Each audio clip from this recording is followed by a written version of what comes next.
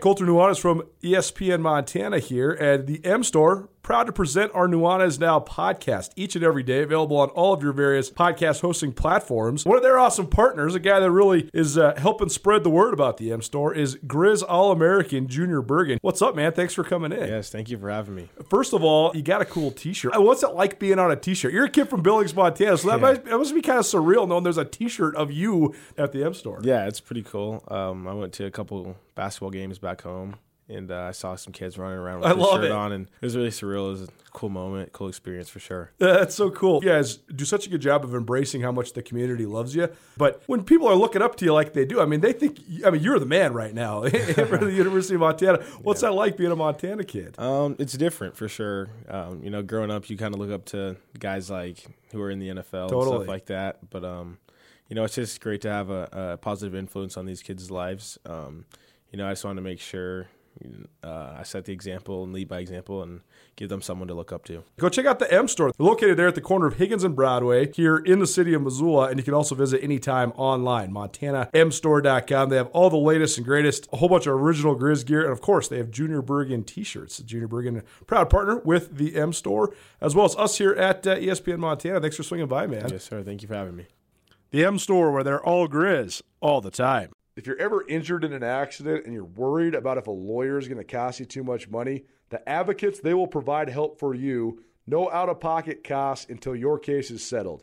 You pass the stress of your accident off to the Advocates. That helps you focus on getting better. To find out how the Advocates can help you, you can call them free of charge, 406-640-4444 today, or you can visit montanaadvocates.com. And remember, you deserve an advocate. It's time for Montana's only daily sports talk show, Nuanez Now. Watch the show statewide on SWX Montana Television. I like football! Now here's your host, Colter Nuanez.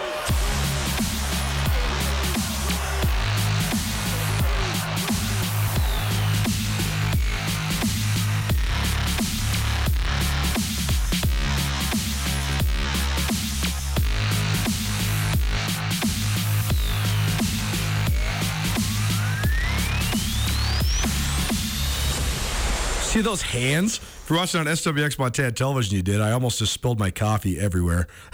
Welcome in, Nuanez Now, ESPN Radio, as well as SWX Montana TV. Thanks so much for being here with us. Hope you're having a great Wednesday.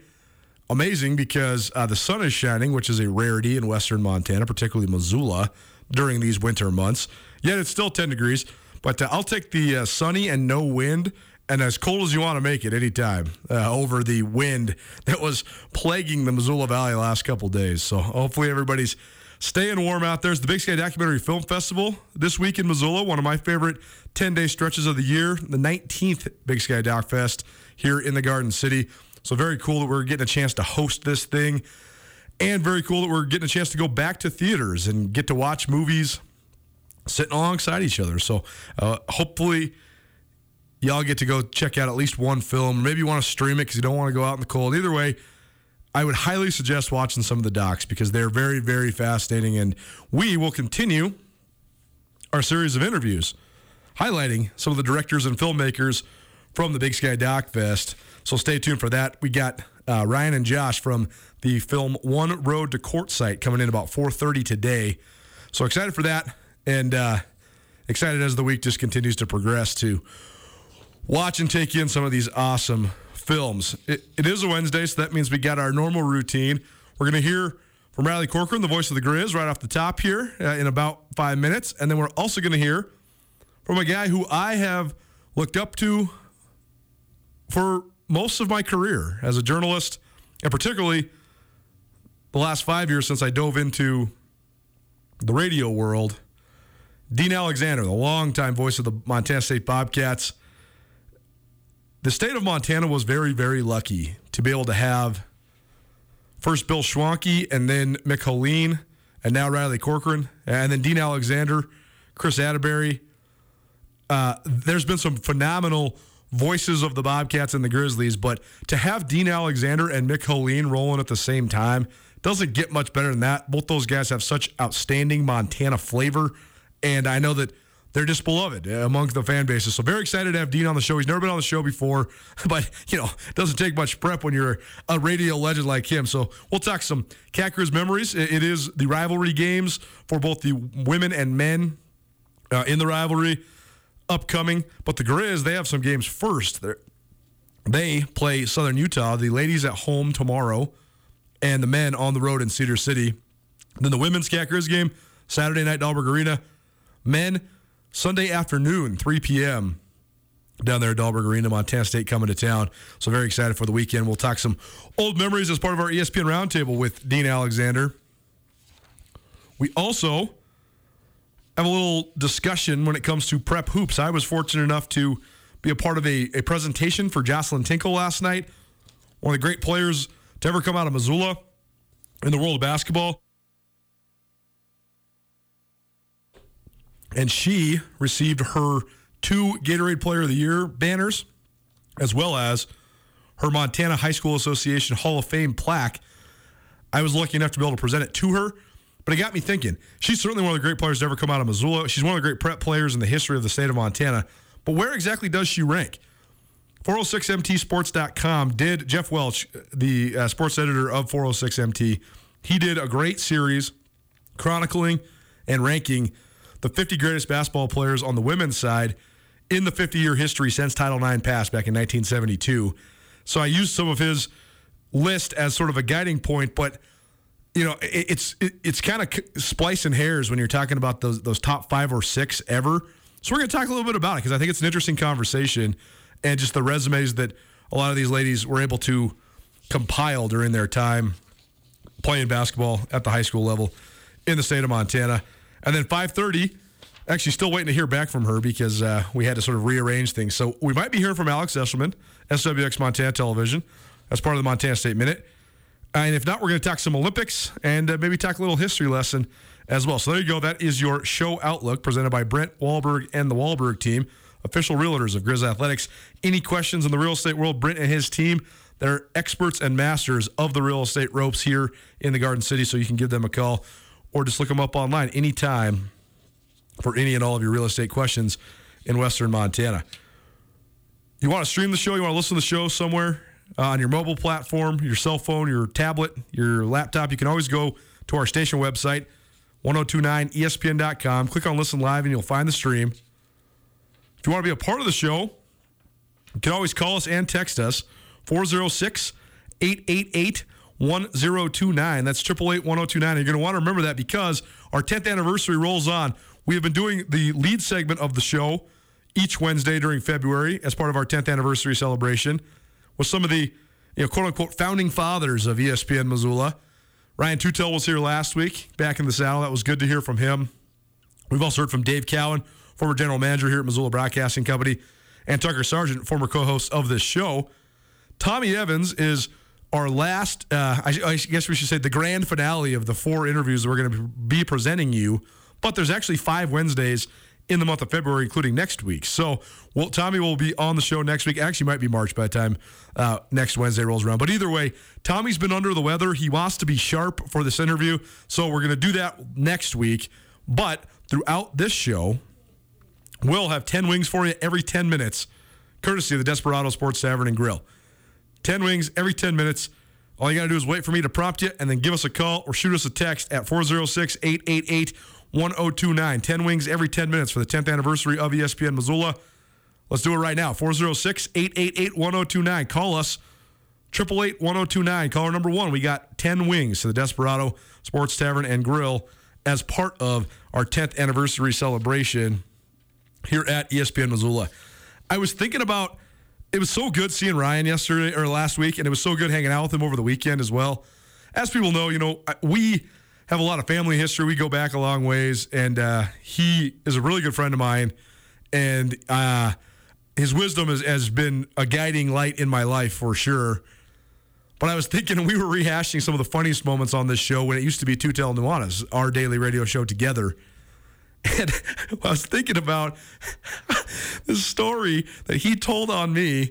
So for those that know me personally, I have horrific allergies to certain things, particularly animals. I'm really allergic to certain types of dogs, certain types of cats, although we have a cat at my house now, and it doesn't bother me that much.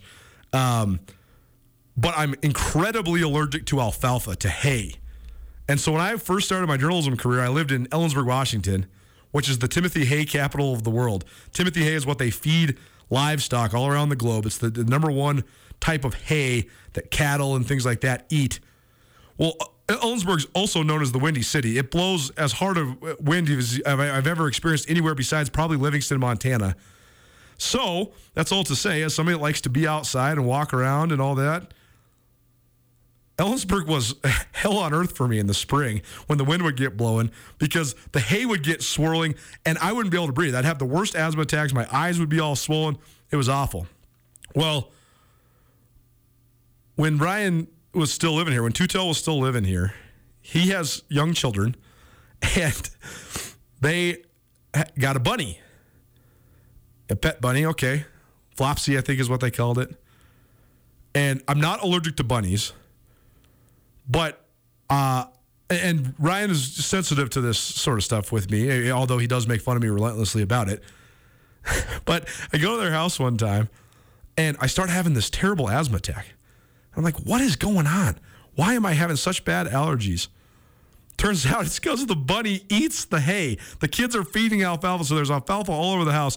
I have such a bad allergy attack that I end up getting a full-on bloody nose at his house. And then this matriculates then into us coming in to do the show, and then I get a bloody nose on the show, and he made fun of me so badly for this, and this turned into then what was probably the most infamous promo in ESPN Missoula's history, which was him dogging on me for this, and then me having the bloody nose starting in the middle of the live radio show, and us just cracking up because I just could not keep it together. And they turned that into a minute-long program. One of our old producers did, and so it was the ultimate trolling.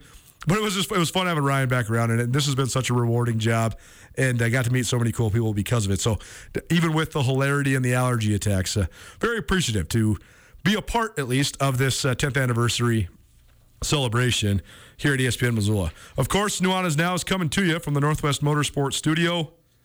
You can find amazing winter savings at Northwest Motorsport. Visit nwmsrocks.com for the largest selection of lifted trucks, diesel trucks, and off-road capable SUVs. Take back control of the road with a new rig from Northwest Motorsport today. How about one more time? 10 wings every 10 minutes for the 10th anniversary of ESPN. Text us, 406-888-1029. We'll give two away right now. Two different textures. 888-1029, 10 wings to the Despo. Do it right now. 406-888-1029. Well, I was so confused yesterday, and we finally figured it out. We were watching the Lady Griz game in real time while I was on Nuanez Now, and the end of the game, it came down to the wire again, because what else will Lady Griz do besides either win or lose by Sophia Stiles' shots at the buzzer? It's amazing the way that this has played out the last 3 weeks. The Lady Griz have had 3 games come down to the buzzer and have made 2 buzzer beaters and only won one of said games. Crazy to even think about that. But it's not about the buzzer beater. I was so perplexed yesterday why, when Abby Anderson got a block at the rim with about 4 seconds left, that the Lady Griz called a timeout and it didn't advance the ball, so then they had to run a play to advance the ball and call another timeout. But Riley Corcoran, voice of the Griz, who joins me now, he figured it out for me. My head was spinning. I could not figure out what was actually happening, because I thought to myself, there's no way on earth that Brian Holsinger and Nate Harris and Joslyn Tinkle don't know this rule. There's no way. And so then I was like, oh, the rule must be different. So explain this to people. Crazy, first off, and I had to do a deep dive when they finally changed the rule for the advance and everything. It has to be a dead ball situation when you advance it. So if at any point you dribble or take a step even, if you don't immediately call timeout the moment you secure the ball, then you have to run another play, and it doesn't count in a dead ball situation. So super confusing, and it's one of those things when you're watching and you're doing your show, it's kind of like, okay, what just happened? That doesn't look right. And the Lady Griz then have to run another play. long story short, what happens? Well, those valuable tenths of a second probably were the difference than getting a closer shot to the rim. It's amazing, Colter. 7 of the last 8 games. We talk about this road swing that the Lady Griz have been on, 6 out of 7, but 7 of their last 8 games have been decided by 7 points or less. I mean, it's coming down to the end. We've talked about it for weeks. The margin for error is so slim. Coming down to Boise, anyone can win, but I think that's the telling stat, and just another heartbreaker. Up by 14. This one obviously stings. You could build a 3-game winning streak this point of the year. Those are so valuable. And it's been the Monday games that have thrown off all of the rhythm. I don't even know. I feel so strange about it because we do this for a living. Like, we analyze, we stare. I got texting my sister-in-law. She texted me the other day. She says, wait, so why is there a game on Monday and then another game on Saturday for the women, but not the men on Sunday? What's going on? And I'm like, well, I do this for a living. I still have no idea when the games are. I have no clue. Well, and it stinks for us, guys like us, too, because we're so cyclical with how we follow games. And with the women being in the afternoon on Saturdays, you get your full dose of it. And I'm even going to take it a step further. And this is a conversation that we're going to continue to have, I think, for the next 2 weeks until the games get played in Boise.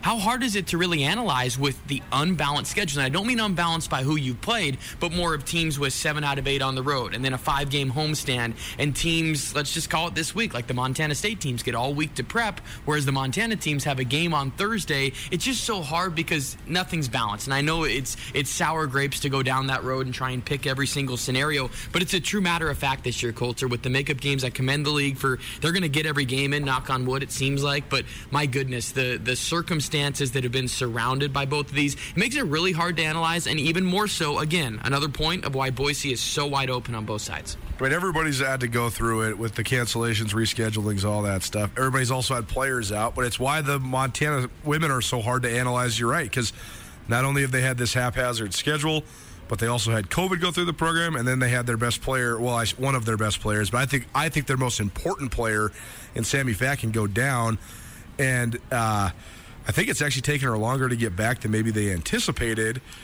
Yet I also think that's part of the plan, too, because they're trying to have her be healthy when it comes to Boise. You don't want her to just go roll her ankle again and then not have the tournament in play, right? Well, at this point in the season, absolutely. And it sounds crazy. And if there was a chance where you're fighting for maybe the number 1 seed and home court advantage, maybe the circumstances are different. But you're right. At this point, just get her healthy for Boise. And you're right, it's definitely been a lot longer road, and sometimes when you have injuries that bug up middle of the season, the other part of it too, there's been little to no time to rest or practice for this team either, and to try and get her back in the fold, just another interesting dynamic. And I think as we compare maybe the men's situation to what the Lady Griz are going to right now, what the Lady Griz do have that the men sometimes don't, Colter, is that go-to score. And that's what Sammy Fackin provides when this team goes through lulls of 3 to 4 minutes where they score 1 bucket. Sammy Fackin is that missing piece, and that's why it's so crucial she's missing games right now. Voice of the Griz, Riley Corcoran, joining me here on Nuanez Now, ESPN Radio, as well as SWX Montana Television. We are coming to you right now from Finn. We are down here leading up to Riley's Coaches Show. You can always come check it out each week, noon, Tuesdays. Down here at Finn. Beautiful day outside in terms of the sun. I don't know about the weather. That was going to blow away. It was funny because I had some guys from the Big Sky Dock Fest in yesterday, and they're from Minnesota. And they were like, man, it is way colder here than where we're from. And I was like, well, that's coming from Minnesotans. So we are definitely living right here in Missoula, Montana. But, Riley, actually, last night's loss to the Idaho Vandals, the way that it happened for the Lady Griz was brutal for Montana. But I actually wasn't surprised that they lost that game. It was just the fashion in which they lost it. You play the same team twice in 4 days. The team that wins the first one's going to lose the second one like 9 out of 10 times. That's just kind of the way that it goes, unless there's like a huge talent disparity between those two teams. Like, I mean, not to take cheap shots, but like Montana State and Portland State could play every single weekend for the rest of the time, and Montana State's going to win always. But regardless, that said, probably the most shocking loss of the last week was Montana, the men, losing at Idaho on Thursday. Yet, I said this on the show yesterday, that loss actually became a little less shocking because, don't look now, the Idaho Vandals are the hottest team in the league. They won 3 in a row. That's the longest winning streak in the league after Montana State had their winning streak snapped last Thursday. And this wasn't just beating up on the bottom of the league either. Idaho beat Weber State, Eastern Washington, Montana in 3 consecutive games. Maybe the Vandals are coming around? I absolutely think they are, and you can feel the vibe and the excitement and what they have building there. Colter, it's been a long 3 years for Zach Kloss. They had won 14 games in a 3-year span before this last week, and I think it's such a microcosm of the Big Sky Conference that the team that would right now be seeded 9th in the conference tournament is the team that's hottest right now in the league. And Idaho definitely is putting it together. They have more talent on the floor than they have had since Don Verlin was there, and now they have belief. And I tell you what, and I hope that you can make a visit over to the brand new arena. They have a different kind of vibe and juice in that arena. I mean, they beat South Dakota State, who's 22-4. They should have beat Long Beach State, who's going to win the Big West. And then they beat Weber State, Montana, and Eastern back to back to back. All that being said, it's still a puzzling loss for Montana. The fact now that their last 3 losses have come to teams that would be seeded 8th, 9th, and 10th. And I think that we have seen maybe a one-off here or there under the Travis DeCuire regime in 8 years. But Colter, not 3 losses in a row like this. And what's even more puzzling is those 3 losses are sandwiched around impressive wins over Southern Utah and Portland State. So I'm sitting here 1 week later than what we did this last week. And I'm even more puzzled from what I'm seeing from the Griz basketball team, because you know the capabilities there. And I think the big cog in it, you talked about it in your show on Monday, but Brandon Whitney being in foul trouble absolutely took the Griz out of rhythm. And I think that maybe the lack of depth showed that once he was out of rhythm, they never could get him back going. They never found their mojo on both ends of the floor. He had 8 straight games, double-figure scoring, was uninvolved there. Defensively, we all know what he means. So that was a huge part in it, not to make excuses whatsoever, because Idaho absolutely grabbed that game, deserved the win, coming down 11 with 10 minutes to go. The whole league is so wacky right now, both sides. I mean, last Thursday, Sac State's women lost after they had established themselves as the hottest team in the league. They lost to Weber State and ended up getting swept over the weekend. Idaho State lost to Northern Colorado. That was a completely unpredictable result.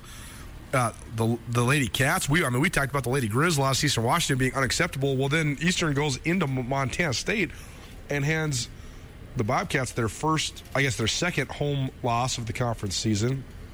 And then on the men's side, Montana's not the only one that's been struggling the last 2 weeks. Weber State can't win a game.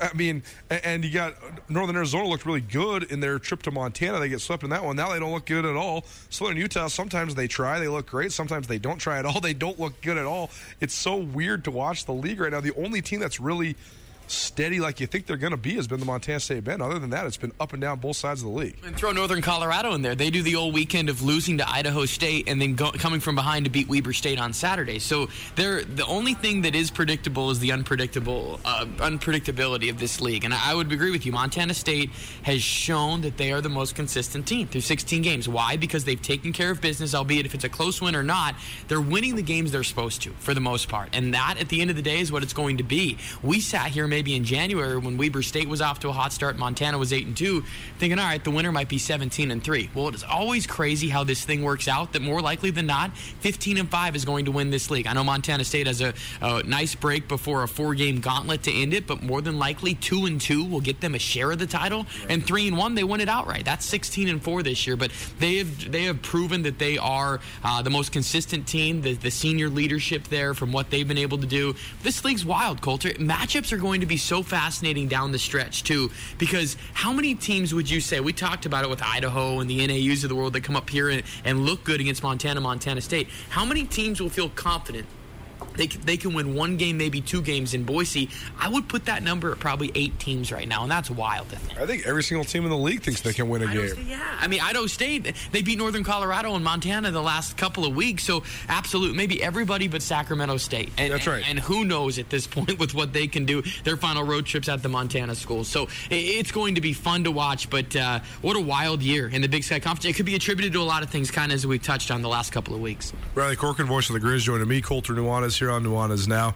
A couple random questions for you. First, you mentioned the Idaho Arena. How is it? I've never been there before. I've seen pictures. Is it nice? It's beautiful. They did a really good job with that. $51 million, and it's I don't know the exact number, but timber wood beams that they've all got from Moscow Mountain. Just a cool twist, and I think it's perfectly built for the Big Sky. Capacity is about 4,200. They're obviously struggling. They still have a mask mandate right now with as far as filling that arena, but you could feel the excitement, and I would put that, I was talking with the coaching staff about ranking arenas in the Big Sky Conference, and I think you have your historic ones that you kind of see Mountain West when you walk in, and that would be Montana, Weber State, but then Portland State and Idaho are right behind them for what they've done in the league, and this arms race of recruiting and just facilities, Idaho's done a great job. Take note, Montanans, because there's a variety of ways to build facilities and raise money, and a lot of schools in the Big Sky are doing it in the way that Montana has not done it over the years, Montana and Montana State. Usually Montana State, they got to raise the whole shooting match to be able to build a new building. This branding of an arena like Idaho just did, where the Idaho Central Credit Union is paying for a lot of it, that's very smart. NAU just opened a brand new athletic facility close to $50 million. They only raised $7 million of those dollars. The rest of it is subsidized through the state and subsidized through student athletic fees. So for those that are wondering about the ins and outs of the finances of this all, and by the way, Justin Engel will not join us today because he is getting frostbite up in Whitefish. He's supposed to be skiing. There's no way he's skiing today with his kids. Well, maybe he is. I don't know. He's from the Northeast, so he's crazy. But he won't be joining us today, but we'll talk more about this with him next week because it is a fascinating dynamic. But there's a lot of different ways to raise money in college athletics. We're going to talk later on this week more about the upcoming rivalry game as well as Montana's game before the rivalry game against Southern Utah. But I want to ask you broadly right now, just for a little Cat Griz conversation, what are some of your Cat Griz memories? Because you've been the voice of Griz for 5 years, is that right? 6 years. 6 years, okay. So what, do you remember your first one? What was your first Cat Griz for hoops? For hoops. Man, that was the Foul Fest here in Missoula. I'll never forget. Well, everyone turns into a Foul Fest, it seems like. But it was like 91-82, and I remember there being like 52 fouls called in that game, and it was the Mike Ogine show again. I think he was close to 28, 30 points. I remember just the atmospheres, the first couple. For some reason, and I don't know why, I grouped myself in with coaches as well, but the Tyler Hall game, I think because that was the only time in the last 20 that the Cats had beaten the Griz, and that individual performance. But at the end of the day, we're fans, and we kind of take note of history when we see it. Sure. That Tyler Hall game was absolutely phenomenal. It was one of the best games I've ever seen a guy have. Yes. He was so outside of his mind, it was unbelievable. Michael Ogine poked him in the eye one time, and he swished it, and then Bobby Moorhead slapped him in the face one time. He was closing out on him so hard, and he banks it in. Couldn't miss. It was like the best shooting performance. It was the most... I don't even want to say lucky. It was like the most electric shooting performance you've ever seen. I think he missed one shot the whole game. I want to say he was like 9 of 11, sounds about right. It was so efficient, number one, and you remember this. I think it was right in front of you, but it was in front of the Montana State bench. He had like a fadeaway three. To me, this was the backbreaker because Montana was still staying at arm's length because of their defense and their intensity and Coach DeCure factor, all of that. But with 1 second left to go on the shot clock, it was like a fadeaway three from the right wing, and Hall banked it in.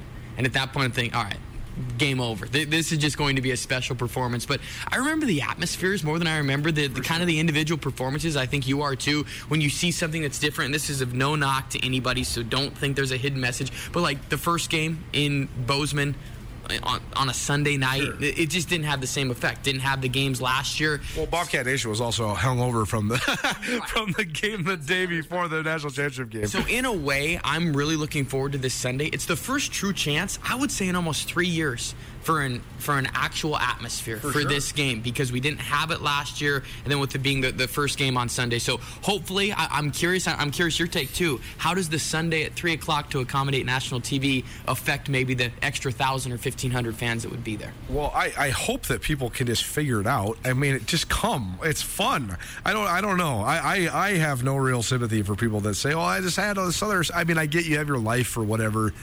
Sometimes it gets distracted. I mean, I don't know, man. It's a community event. It takes 2 hours. It's not like, I mean, the parking's hard and the traffic, whatever, dude. It's going to take you 20 minutes to come down there. It's not that big of a deal. I would encourage everybody to come because it's going to be a fun game. I'm really excited for the matchup. So I hope people come out. Any other Cat Griz memories for us before we let you go today? Well, of course, the women's side of things too. I think when Robin Selvig came in, I think it was 2014, the Cats had not swept the Lady Griz since the 90s. Yeah. And that was their first opportunity. They do so. And then kind of how that rivalry is flipped to me is also, I know people are probably sitting in their car going, what's the voice of the Griz talking about cat memories for? Well, the fact of the matter is, at least on the women's side, the memories for me of how it has shifted. I don't think I'll ever forget the game here in Missoula when Haley Vining hit that to go into overtime, kind of an unsung hero from Great Falls. That was always fun. To me, there's the added element of the women's game being impacted by Montana players. And I just think that always creates that element, whether it's Peyton Ferris going off or for the Lady Griz down the line who has been able to contribute. But again, the atmosphere on a Saturday night could be really interesting to me with the Lady Griz game actually being moved up. It's normally that 2 o'clock contest, not the case. So again, it's more about the atmosphere more than anything else, but so excited for this weekend, as we all should be. So you go, voice of the Griz, Riley Corcoran, here on Nuanez Now, ESPN Radio. Maybe you're watching SWX Montana Television. More Big Sky Dock Fest, One Road to Quartzite. This looks so interesting. A sort of microcosmic example of the tapestry of America, as it were. We have a couple of the filmmakers in studio next as part of our Big Sky Documentary Film Festival interview series. Keep it right here, ESPN Radio.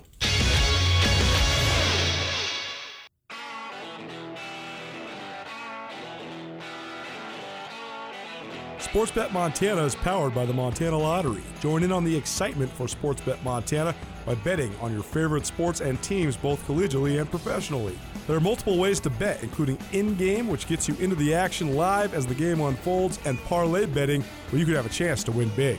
Sportsbet Montana, a secure and interactive way to win while watching your favorite sports. Bets can be placed securely on the mobile app while at an authorized Sportsbet Montana location or by using the Sportsbet Montana kiosk located at approved vendors. Montana bettors have wagered more than $28 million since Sportsbet Montana launched almost a year ago, and in that time, bettors have won more than $25 million. Sportsbet Montana's retail partners have more than $1.7 million in commission. Head on down to your authorized Sportsbet Montana locations and get in on the fun today.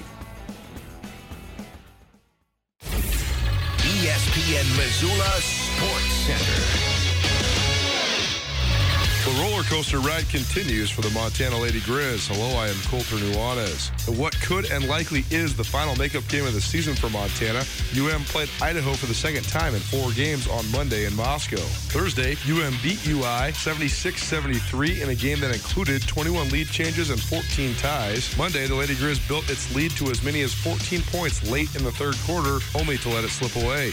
Idaho rallied all the way back, led by Beyonce B's 24-point outburst to post a 70-69 win over Montana, despite 20 points from Carmen Gfeller, 16 points from Abby Anderson, 14 points from Sophia Stiles. The month of February has been tumultuous for Montana. Stiles hit a buzzer beater to beat Weber State a few weeks ago, starting a wild stretch that also included a loss to defending Big Sky champion Idaho State at home, beating upstart Southern Utah in Cedar City in a Monday makeup game, losing on another buzzer beater at Northern Arizona, losing to rebuilding Eastern Washington in another Monday makeup game, beating Idaho and Portland State over the weekend, and falling on the third straight Monday to the Vandals. Now sits at 9-7 in league play, while Idaho is 7-8. The Montana State women started their 4-game road trip to end the regular season in Portland Monday. Bobcats moved to 13-4 and into a tie for first place. Idaho State with an 82-57 win over Portland State. The Vikings are 0-15 in Big Sky play. This 102.9 ESPN Missoula Sports Center is brought to you by Aspen Sound. The last verse goes like this here. Well, I was drunk the day my mom got out of prison, and I went to pick her up in the rain. But before I could get to the station in the pickup truck, she got run over by a damn old train. Well, now we're trying to figure out who this is, because I thought this was John Prine. Welcome back. Nuanez Now, ESPN Radio, as well as SWX Montana Television. In studio with Ryan Maxey. He's the director of a new film that premieres at the Big Sky Documentary Film Festival called One Road to Quartzite. And this thing actually premiered last night, but there'll be another showing on Friday as well, 1 p.m. at the Wilma. And I can say with full confidence, I don't think we played a lot of John Prine or anything like this on this show, but this is what Ryan was singing when he was coming in the studio. So we always let the guests pick the song. So good to have a little new flavor here on ESPN Radio. What's up, Ryan? Thanks for being here, man. I'm happy to be here. Thanks for having me. So first of all, let's talk about last night, because this thing debuted, and so you got a chance for other people to see your sort of work of art. That's a interesting experience and probably a nerve-wracking one as well as a filmmaker. But what was it like for you to have people sort of consume this documentary for the first time? Yeah, it was wild. It's my first ever feature-length documentary, and so I was quite nervous about how it would be received, and quite nervous to be in a room full of people, and had nightmares about people walking out of the movie, and that didn't happen. That's great. Sold out, and people loved it, so I'm happy. I think the easiest way for me to set this up for our listeners is just to read basically this right off of the Big Sky Documentary Film Festival website. So this is just a couple sentences that they have when you click on the film. It says, a ragtag group of crust punks, libertarians, snowbirds, and elderly folks become unlikely neighbors during their annual pilgrimage to a temporary long-term camping community in Quartzite, Arizona. Steeped in rural folklore and full of a diverse and quirky set of characters, One Road to Quartzite is a beautiful, poetic, observational portrait of people trying to live outside the constraints of American society, or just to simply escape winter. So sounds like this is a collection of incredibly eclectic characters. But tell us sort of the backstory of this. What's your connection, first of all, to Quartzite? What made you want to make a documentary about this phenomenon of people sort of cumulatively snowbirding in this really remote Arizona town? Yeah, I have a vehicle that I live out of sometimes on the road, and you spend enough time on the road and you eventually pass through Quartzite, whether it's to get the cheap gas that's there, or if you need a free place to stay, because there's a lot of BLM free land around it. And so, yeah, hundreds of thousands of people in the winter migrate there and kind of set up shop like in their RVs or their cars, and they even, like, it's public land, but they build little yards and landscape architect their zone. So it's just an interesting place, immediately an interesting place. But it was also a little bit of a confusing place for me, because it was simultaneously inspiring, but then simultaneously like uncomfortable at times with interactions with folks and political differences and things that sort of like challenged me, but I wanted to explore that and stay there, and so I lived there for quite a while before I took out the camera to sort of tell a lot of these people's stories. So interesting, because I thought Andrew, our producer, said something so good. He said, the best documentaries make ordinary people seem extraordinary. And this seems like such a coalescence of so many people from so many different backgrounds. So what was sort of the tipping point, though? What made you want to make a documentary about this? Is it just the fascination of how many different characters sort of descend upon this place? Yeah, I think there's no defined agenda with the piece. It's more of an exploration of a mood of a place, and there's a lot of melancholy there, which I'm attracted to in storytelling. And there's very few interviews in the movie. It's mostly just sort of like the camera, fly on the wall, observing very different people's lives and the little micro conflicts that exist in a place where lots of different people with lots of different belief systems sort of like end up neighbors. Sure. Like, and yeah, so. Like the one clip that I watched was just two gals. It seemed like they had just met each other probably, and they were just sharing some tequila just in the afternoon. And so this is just sort of life on Earth, right? And they had both lost their husbands, right? And they both love tequila, and so I just sort of like sat back for a number of days with them and took hours of footage of them in their RV talking about what's the best tequila. Is it the one from Costco, the Kirkland one, or is it Patron? And then sort of like having a few drinks and remembering their late husbands, and also speaking a little bit about how there's these crust punks in the desert that they're like not super fans of, and how they feel vulnerable being like single women on the road too, and how to sort of like navigate that part of life as well. So yeah, very interesting. Yeah. One Road to Quartzite is the film. You can watch it again. It debuted last night at the Roxy. You can watch it again on Friday, 1 p.m. at the Wilma. Ryan Maxey, the director of the film, in studio with me here on Nuanez Now, ESPN Radio.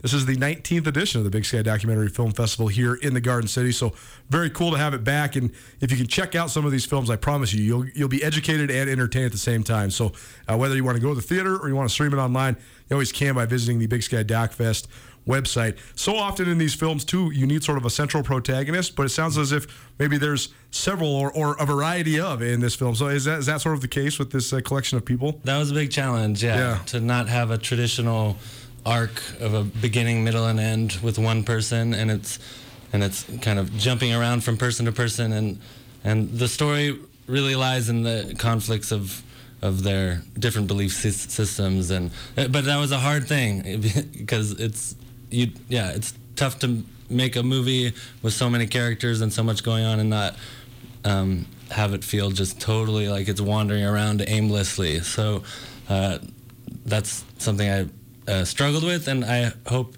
it works out. Yeah, totally. Crust punk. I've never heard this term before. What is that? What is that? What is that describing? Yeah, like there's. They call themselves by a lot of different names, but yeah, travelers, rainbow kids, okay, crust punks, train hoppers, and they're just basically people who, mostly young people who don't have a home, live out of their backpack, nomads. And, and just sort of like, follow the good weather, but they're also like really rowdy people, and they kind of like thrive in chaos, and so do I. So I enjoyed hanging around those people a lot. Yeah. It sounds like you mentioned that there was sort of a central conflict within yourself for this. Is that the central conflict of this film, though, or is there a separate central conflict? Well, I think a lot of it ties to conflicts within myself that I'm sort of exploring and challenging myself, living in a place that I wouldn't generally live. But I think one of the big conflicts is like definition of freedom, because there are people there who are like older folks living out their version of freedom that they believe in, and then there are young folks living out a very different sort of type of freedom, and they both feel very strongly about their particular brand of freedom. Right. And so, when the old elderly folks in Quartzite see the young crust punks asking for money on the street, it rubs them the wrong way. They want them out. They're trying to work with city council to get them out, or they're working with BLM rangers to kick them out of there. So their place can be their perfect little place. But that's what's cool, because it's a lot of different people, and it's their perfect little place that they're trying to keep it that way. It's kind of to me a metaphor of our country and struggles that we're going through right now and always. No question. Ryan Maxey in studio with me, Colter Nuanez, here on Nuanez Now, ESPN Radio. Now, where are you originally from? Originally from Northern California. Okay. Mm-hmm. So I've always thought this. My family's from Arizona. We also spent time when I was a little kid in Nevada. Mm-hmm. And those are definitely two of the strangest places in America. There is, because you can find such levels of isolation, right? Yeah. And also just sort of the convergence of all sorts of different people coming there for a variety of reasons, whether it's employment or industry or weather, like it is so heavily in Arizona. Yeah. But did you sort of see that too? Because there's some outposts in Arizona where there's a lot of strange folks all over the place, right? So do you sort of see that in this film? Oh, for sure. There are definite loner vibes right in Quartzite. People that want to go out there and be totally left alone, and so it's endlessly expansive. Right. But like I said, you can kind of landscape architect your zone, and there are some people that make a rock driveway that lasts for a mile, and they'll make the driveway, and then they'll put signs keep out at the end of their driveway, and then they'll park their thing way at the end of the driveway.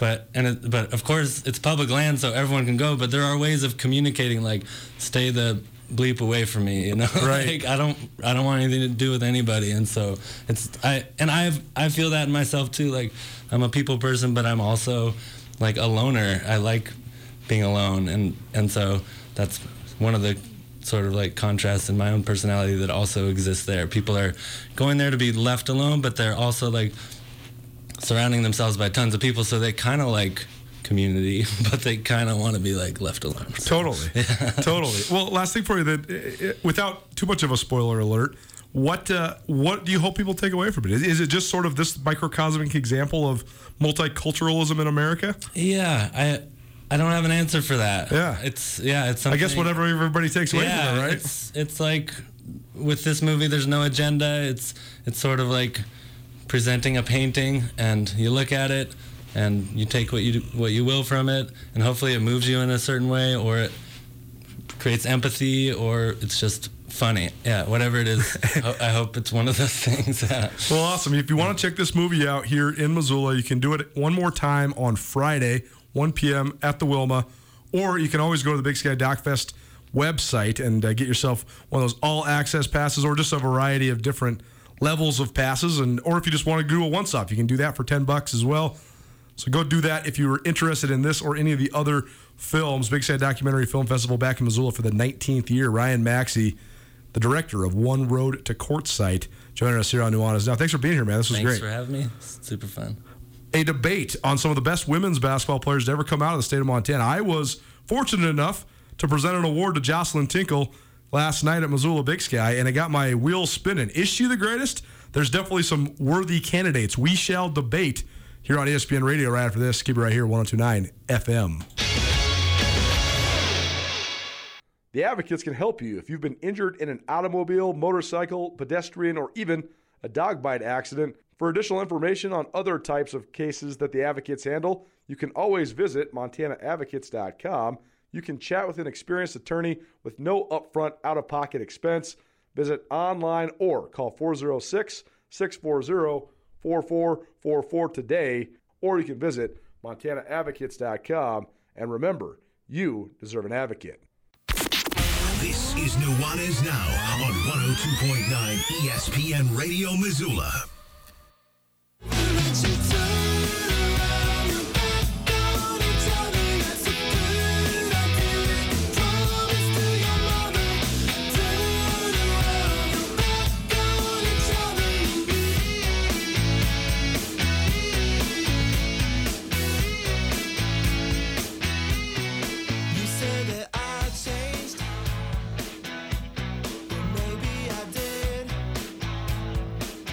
Oh, man, can't wait for June 24th here in Missoula, Kettle House Amphitheater. A little Third Eye Blind. They're killing it over there at Logjam. Bringing me all the shows I want, I know that. Nuanez Now, ESPN Radio, as well as SWX Montana Television. Colter Nuanez coming to you from the Northwest Motorsports Studio. You can go check out the largest inventory of trucks anywhere in the Pacific Northwest by visiting nwmsrocks.com. Last night, I had the honor of representing two Gatorade Player of the Year awards that were won in 2008 and 2009 by Joslyn Tinkle, one of the great players, certainly in Missoula Big Sky history, certainly in the history of the Garden City, and certainly in the state of Montana. And we also presented her with the her MHSA Hall of Fame plaque, because she was inducted in 2019, and then pandemic hit, and she wasn't able to actually get the physical plaque. So it's cool for me to be back in my high school presenting somebody I've known for so many years with a cool award. You know, she was teasing me while we were on center court. She's like, I think this means we're getting old. And I was like, yes, I think it does. We're sitting here in our 30s, and we've known each other since we were little kids. And but it was very cool for me, but it got my wheels spinning as well. By the way, it's our 10th anniversary here at ESPN Missoula, and we are giving away 10 wings every 10 minutes, courtesy of the Desperado Sports Tavern and Grill. Let's do, because we didn't do one in the last segment, let's do 3. 3 texts, 406-888-1029. That's 888-1029. Give me 3 different texters. You got 10 wings, courtesy of the Desperado Sports Tavern and Grill, coming at you. If you text in right now, 406-888-1029. Legacy is such an interesting discussion because so many things go into it. And Montana, the state of Montana, has produced such great female athletes over the years. So many of them that did play basketball. But analyzing their careers, there's multiple different things that impact it. What did you do in high school? What were your accomplishments in high school? Then secondarily, where did you go for college? I think sometimes the athletes that stay in state, because they stay in our public consciousness more, sometimes they have an elevated legacy, which is, that's cool. It's a good thing. But on this list of the top 50 women's basketball players in Montana history, Karen Deeden was number 1 on Jeff Welsh's list, ahead of Shannon Cate. And I think that's probably the first list ever when it comes to women's hoops in Montana that Shannon Cate was not on top of. She was named, I believe, one of the 15 best athletes in the history of the state of Montana by Sports Illustrated during their anniversary celebration in 2000. She also was named, Shannon Cate, then Shannon Schwein now, was also named the Big Sky Conference's all-time greatest female athlete when they celebrated their anniversary, their 50th anniversary back in 2013. But Karen Deeden, she had such great accomplishments during her high school career in Montana, and then also during her college career as an All-American at the University of Washington, and then also during her pro career when she played in the ABL, which was the precursor to the WNBA. So she sort of had dominant accomplishments all the way across the board.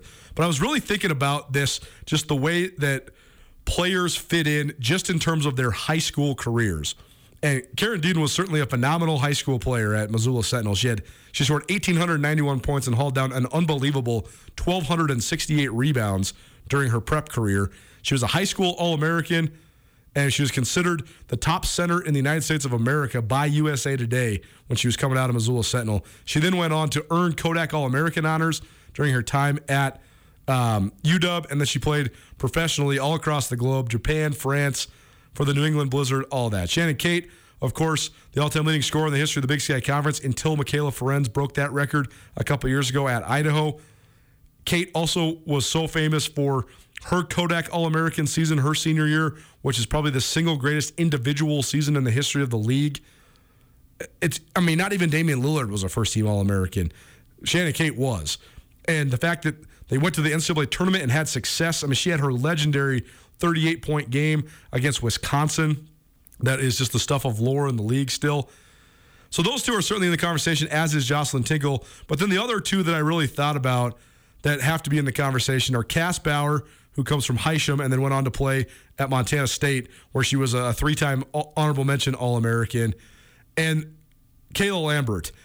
And that's where the discussion sort of has a dichotomy, or I guess a little bit of it needs some nuance to it, because Joslyn Tinkle was a 4-time first-team All-State performer at the Class AA level. She led Big Sky to consecutive Class AA state championships. She was a 2-time Gatorade Player of the Year, a McDonald's All-American, a Parade All-American. And the other thing about Tinkle that makes her legacy so interesting is she went to Stanford when Stanford was one of the top 3 programs in the United States of America. And Joslyn was a 1,000-point scorer at Stanford. She went to 3 Final Fours in 4 years. And, oh, by the way, she gets a Stanford education. So it's hard to say that that's anything but a phenomenal choice by her. But I always think, what would have happened if she would have stayed in Montana, if she would have stayed at the University of Montana, followed in her parents' footsteps? Her father, Wayne, was an all-time great Griz player and then a longtime Griz assistant and then head coach. On the men's side, her mother, Lisa McLeod, was one of the greatest. Lisa McLeod was the greatest Lady Griz until Shannon Cate came along, and she was a Big Sky MVP and one of the best players the program has ever seen still. So there was some possibility that Joslyn would stay in Missoula and play for the Lady Griz, but instead she goes to Stanford. But Joslyn had a phenomenally accomplished career in college. if she would have gone anywhere else besides a place that had the Agumekwe sisters and some of the best talent in America, she's probably a 2,000-point scorer. I mean, let's say she even just goes to Washington State or Oregon State or stays in the Big Sky. Her numbers would have been ridiculous. They would have been insane. And so, that impacts just the way that you look at her legacy as well. But then there's also just like the AA versus the smaller schools. Like Cass Bauer growing up in Hysham, she dominated and she was an all-American level player at Montana State. So then playing in the Class C level, okay, of course you dominated. The other one that has to be in the conversation, who's probably doesn't get as much credit for how electric she was to watch, is Kayla Lambert. Kayla Lambert is probably the most prolific. Not probably. Kayla Lambert is the most prolific scorer in the history of high school basketball in Montana. And she's certainly in that hierarchy of phenomenal Native American players and one of the best ever on the women's side, no doubt.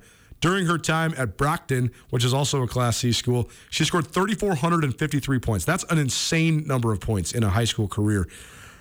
That's more than 1,000 than anybody else in the history of the state of Montana to that point.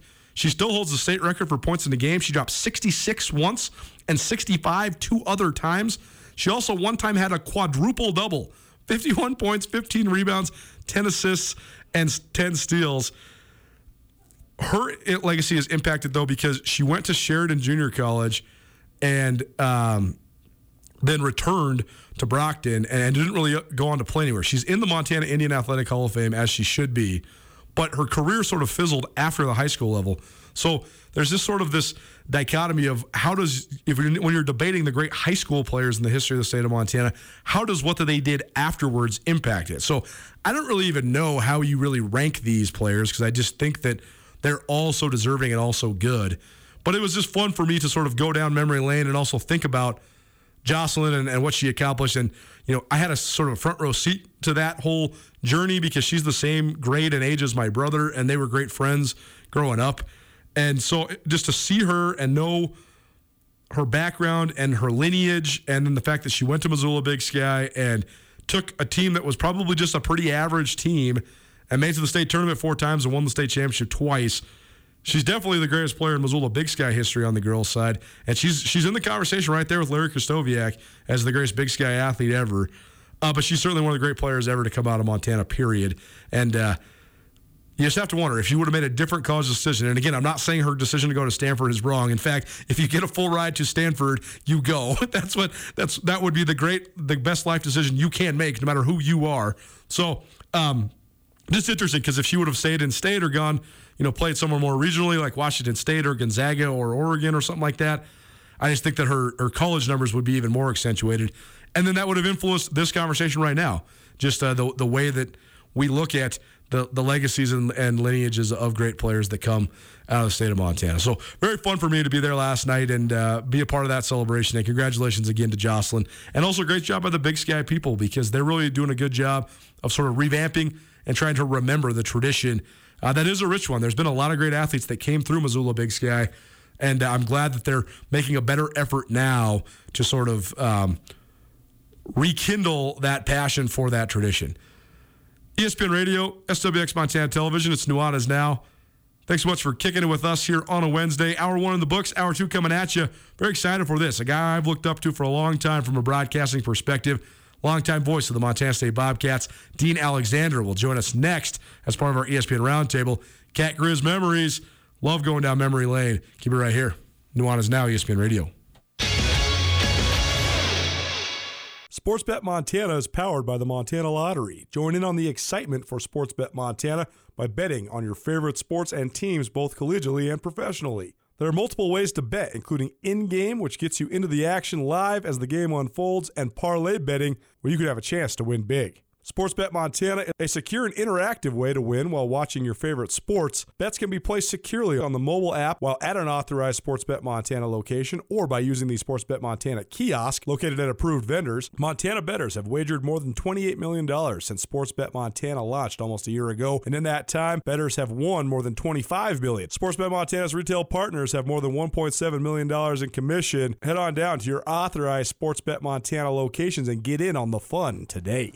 It's finally starting to feel like winter around here, and if you need some nice winter gear, how about the fine folks at Sitka? They make awesome winter clothes, and they sell custom Bobcat Sitka gear at the MSU Bookstore. You can shop online anytime at msubookstore.org, or of course you can check out the MSU Bookstore live and in person there on the Montana State campus. They also have some graduation regalia back in order there at the MSU Bookstore. They have an awesome American Indian Council selection as well. Visit on campus anytime you need blue and gold, or visit online anytime, anywhere, msubookstore.org. MSU Bookstore, your best place for blue and gold on game day or any other day, located there on the Montana State campus.